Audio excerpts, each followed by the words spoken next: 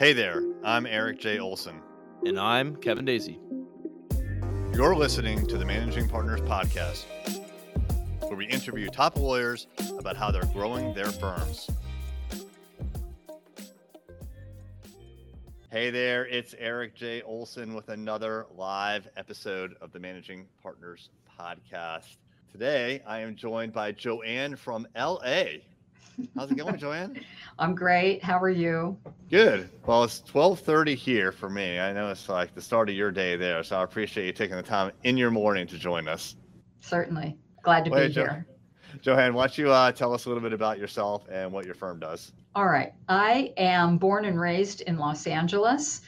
I am a family law attorney. My practice is devoted exclusively to family law. And by that, I mean I do litigation, mediation, and some collaborative divorce services for family law exclusively. I do not do juvenile and dependency, and I do not do adoption or surrogacy law. So it's devoted exclusively to issues related to divorce, child and spousal support or alimony, division of property, reimbursement claims, and that sort of thing in a divorce context. I also prepare cohabitation agreements for same-sex and opposite sex or non-gender identifying persons, prenups, and postnuptial agreements. I also have partial or side expertise in preparing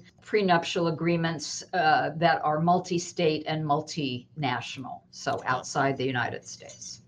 And that's basically what I do. And I do a lot of counseling and mediation, like pre-divorce counseling for financial planners and investment managers, their clients, CPAs, estate planning counsel, that sort of thing. Interesting. So really a focus on kind of, two people coming together or going their separate ways, right? Yeah. Right. That's interesting. But I think you said not really a juvenile or No, in California, the juvenile and dependency courts are separate and apart from the family law courts. And there is a great deal of special expertise governed primarily by the Welfare and Institutions Code as distinguished from the Family Code. So it's a special bar, and most of the people who practice, I would say most, who practice in juvenile and dependency, there's some overlap with family law, but I would say there's not that much family law. There's not that many family law attorneys who also do juvenile and dependency work or surrogacy or adoption. They're specialized, at least in Los Angeles, they are. Yeah. Is that something that is unique to family or juvenile focused attorneys in California? I'm not licensed to practice in any other state, so I can't speak to the legal practices in other jurisdictions. Gotcha. Totally understand. It's very interesting. I recently found out that not only can you get a prenup, you can get a postnup. Yes. You don't hear about those a lot. No, but I'm doing a postnup right now for a woman. It's her second marriage. She's much wealthier than her new husband. He's coming into the marriage with a lot of debt, and she doesn't want to be responsible for his premarital debts. It's just clearer this way with a postnup as to who is responsible for what debts and obligations. So she feels more comfortable, and her only son feels more comfortable with his mother having a postnup. So, but some years ago, I did a divorce for a couple. They were in their 70s. It was each their second marriage. They had done a prenup, and then they wanted to do a postnup to amend the prenup to provide for new provisions regarding spousal support, and then they got divorced. They knew they were going to get divorced. They were courteous and civil with one another, but they wanted it very clear, and they wanted the court to honor their prenup, but also honor the postnup with regard to their modification concerning support, because he had been an attorney and then retired, and he had reduced income, that sort of thing. So yeah, you can do both. So I was kind of under the impression that a post-nup could only be done for a certain amount of time after you're married, the nuptials. So That is whenever not you want. correct. Okay. No, So but it's there sort of. there are definite timing requirements in California for a prenup Mhm. in terms of when the final document, the final draft is presented to the parties, when it's reviewed, when it's signed. So there are time requirements certainly for a prenup that do not apply to a postnup. And then there are disclosure requirements applicable to both. But in California, married persons are in a fiduciary relationship. Obviously, the attorneys listening will understand what that means, but in layperson's terms, it is the highest good faith and fair dealing. So there are very strict, I would say, disclosure requirements for people who are married and entering into a postnup. They may not be quite as strict for a prenup, although you must give fairly full and reasonable disclosure of your assets and debts going into a prenup as well. Really interesting. Well, I don't have either one of those, so I don't have personal experience with that, but that is very interesting. So it definitely sounds, well, it's an agreement. Yes, And it's a I guess contract. and I guess it doesn't really matter. Well, I assume it doesn't matter all that much if the agreement is made before or after. Well, except that you have no leverage for a postnup. Well, yes, agreed. Understood. Yeah. As long as the two parties agree, Yes, that makes a lot of sense. yes. How has COVID and things like office shutdowns and limited in-person interaction, how's that affected you and your law firm in the last year? Well, I've been working mostly from home, although I do come into the office a couple days a week. I am not fully digital. I still have snail mail that comes to my office. I still have a few clients who do not pay by credit card or wire transfer, and they send me checks, which then need to be recorded and deposited and that sort of thing. Also, I'm older. And when it comes to discovery, I prefer to be able to refer to the actual documents, hence that pile behind me on the credenza there, which is I see to that. be trashed. Yes, that's, but when it comes to voluminous amounts of discovery, some people are able to look at it on a flash drive. I really like to have the actual printed out documents in front of me because I like to go through them, and then there's stickies and notes that I put on them if I'm going to do a deposition or I'm going to follow up with special interrogatories. So it helps me. Other than that, most of my meetings have been done by Zoom. The family law courts in Los Angeles are pretty much closed. They highly discourage attorneys and litigants from coming physically to court, although you have that option. And so I've done most of my hearings by webcam or the telephone if there's no webcam. And there's no indication as to when the courts will be, quote, fully open again. I think that the courts themselves, the judges, their court clerks, the law clerks for law and discovery, I think they really prefer not having a full courtroom, people coming in and out of the courtroom, people talking, people on their cell phones, even though they're not supposed to be, the door slamming. I think they get a lot more done. My impression is that they like it very quiet. It's very studious. There are some disadvantages for counsel coming in on webcam or telephone because of delay, but there's also the option to take matters out of the system and to have a private judge. And again, the private judges who do full trials or discovery referee work or mediation are able to meet with the clients by Zoom, and they can still do separate chat rooms and separate rooms for confidentiality, and the judge can go between the rooms. So, petitioner and counsel and respondent and counsel or their experts are all can be divided up. And so it's very, very convenient. And certainly people not driving to court, now you can hire a lawyer. Los Angeles, as you may well know, is a very large county. And so sometimes before COVID, people wanted lawyers that were local. Well, now that locality mentality is not so pervasive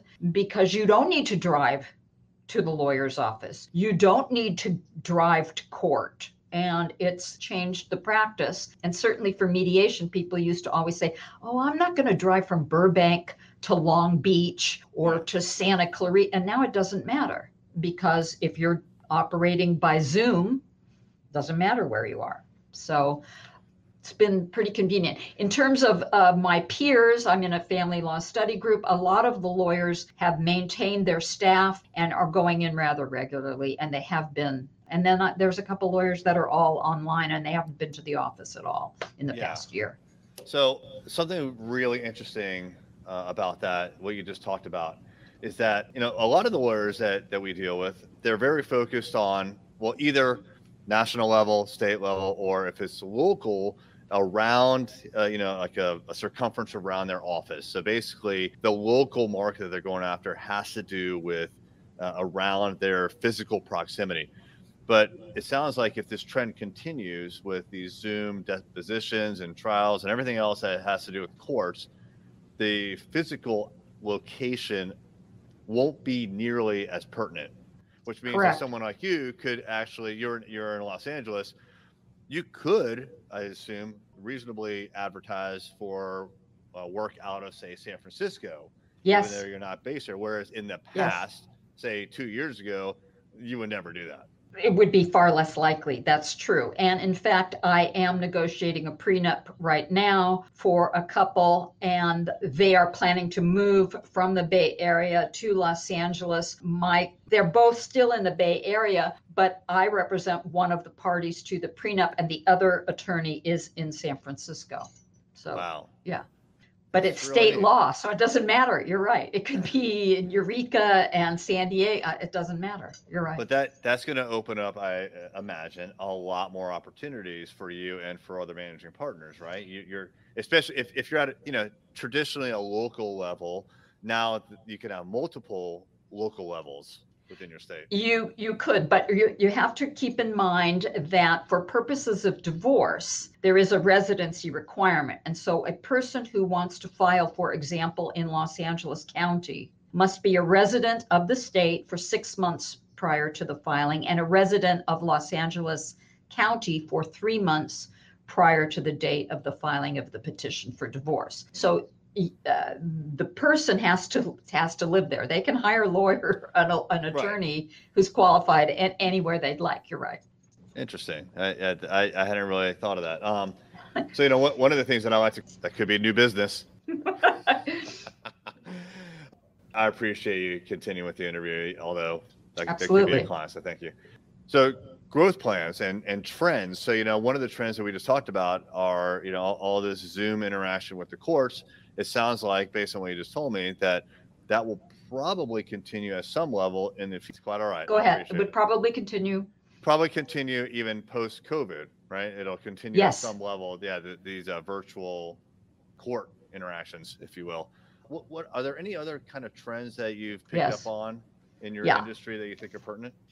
Yeah, I'm glad you asked that. So they're having a meeting right now with the Beverly Hills Bar Association. There's going to be a MCLE, mandatory continuing legal education. This meeting doesn't happen to be mandatory, but it's for informational purposes for the state bar in California. And I just want to read a very brief printout from the Beverly Hills Bar Association, which is one of the issues that relates to the expansion of legal practice and legal services for all areas, not just family law, in California. And the blurb says, the State Bar's Professional Working Group and Closing the Justice Gap Working Group are poised to permanently change the practice of law in California by allowing paraprofessionals to perform legal work in certain administrative and court proceedings, including potentially allowing paraprofessionals to be paid on a contingency fee basis, by allowing non-attorney ownership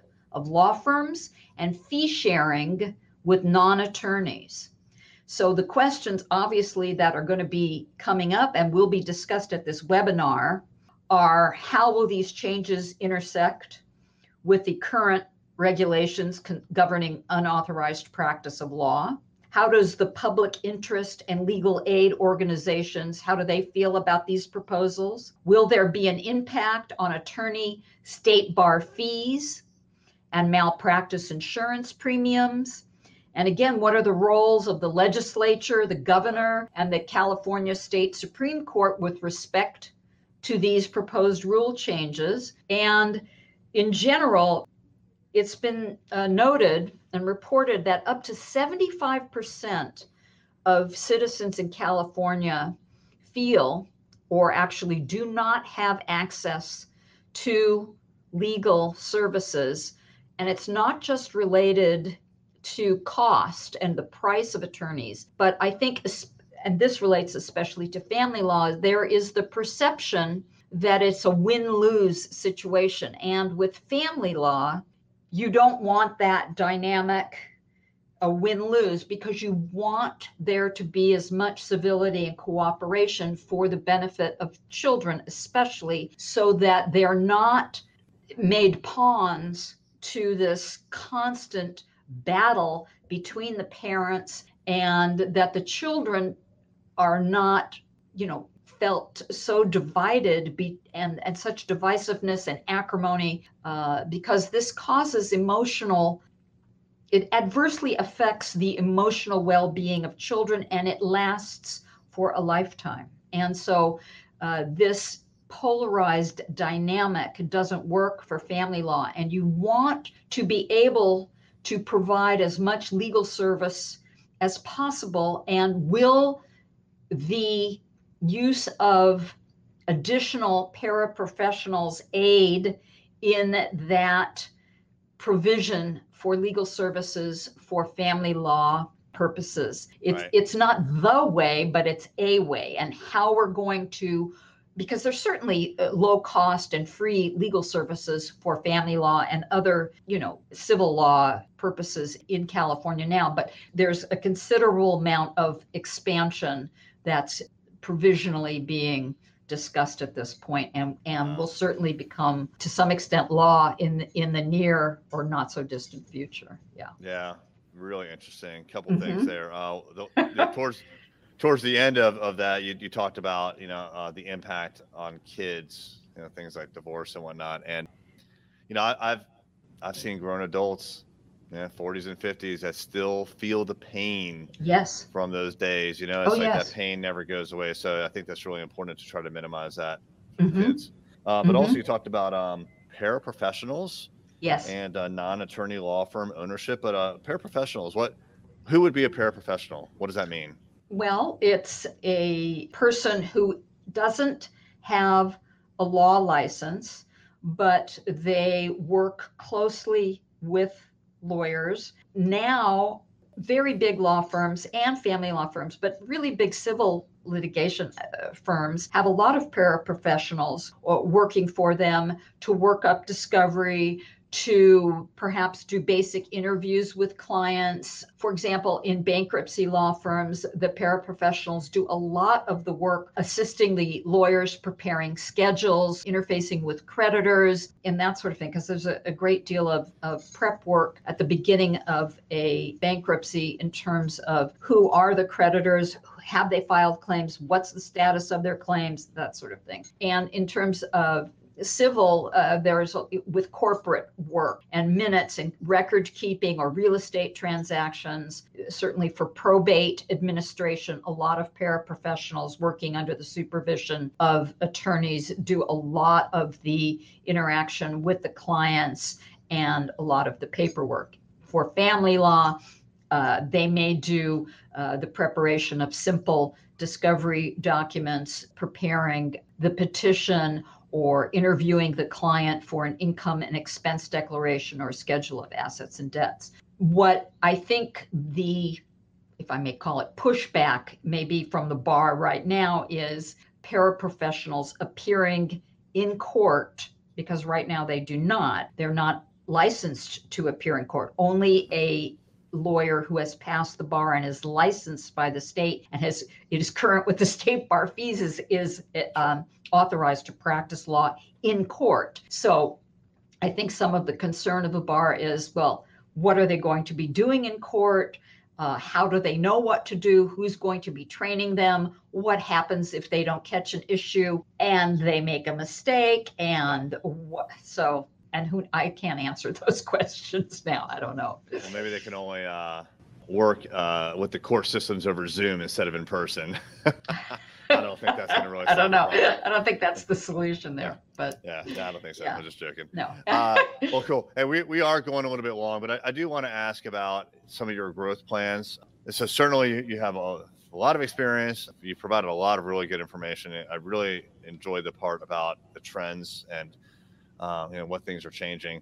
What are your growth plans for the next couple of years, say like 5 to 10 years from now? Well, I don't plan to be working, quite honestly, in 10 years. I plan to be retired in 10 years. In the next 2 to 5 years, I'm going to be transitioning and doing much less litigation and doing a lot more mediation and preparation of agreements, cohabitation, prenups, and postnups. So I don't want to be tied down. I want to be able to work remotely like the young people do. And if I want to have a second home or a retirement home, I'd like to be able to work from there and not be tied to a physical office in Los Angeles, or at least work out of my home. So in terms of marketing, I belong to several professional networking groups, and I find that kind of marketing strategy works especially well for me. I think I always say family law, like estate planning law, you are talking about the most personal matters in your life. And some of it can be embarrassing or shameful. So assuming that you're speaking to lawyers that all have the same level of expertise, their hourly rates are probably going to be somewhat comparable. I say for family law, it's most important that you have a rapport, that the litigant, the client, has a rapport with that attorney, because that litigant, that client, is going to have to talk invariably about some very, very personal things. And if the client doesn't feel comfortable disclosing those things to the lawyer, that's not the right lawyer for that client. And so I always say that the emotional rapport, even though the lawyer is not to be emotionally involved in the client's life, the client has to feel comfortable talking to the lawyer about very, very personal things. And so that's why I think that personal interaction for people who know me, who make referrals to me, they know me. And I find that still, even if it's on Zoom, it's not a personal meeting. Marketing for me is getting really to know people and how do I operate, what's my philosophy and my general personality, if I may say that. Love it. So, yeah. That's great. Well, if someone wants to meet with you and find out what your personality is all about and see if you can help them, what is the best way for them to reach out to you? They reach out to me through my website. You can just Google my name. I also have a website. My website address is showing up there on the screen. And you can call me or email me. I'm very diligent about getting back to people. You can also find out about me on LinkedIn. There you go. All right. Thanks so much, Joanne. And Thank for you. anyone else who is watching, if you're a managing partner looking to spice up your marketing with things like websites or SEO, reach out to us, Array Digital, at arraylaw.com. All right, Joanne. Thanks so much. Thank you. Bye. Bye-bye.